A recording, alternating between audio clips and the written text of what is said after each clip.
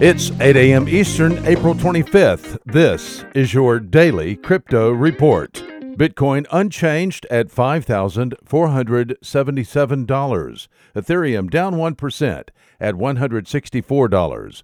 And XRP up 1% at 30 cents. These are your leaders by market cap. Top gainers in the last 24 hours, MyThrill up 19%, Burst up 19%, and Everex up 14%. Today's news.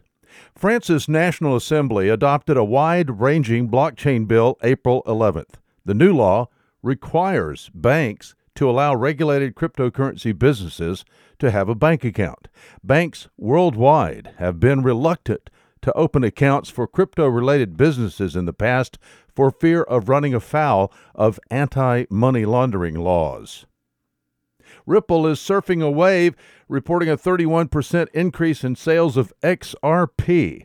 The San Francisco-based firm sold $169,420,000 worth of XRP in the first quarter of 2019. XRP is the third-ranked cryptocurrency by market cap. XRP is traded on 120 exchanges worldwide. Samsung has invested $2.9 million in crypto hardware startup Ledger. The investment gives the startup a valuation of roughly $290 million. Well, those are your leading headlines today. Visit us at dailycryptoreport.io for sources and for links.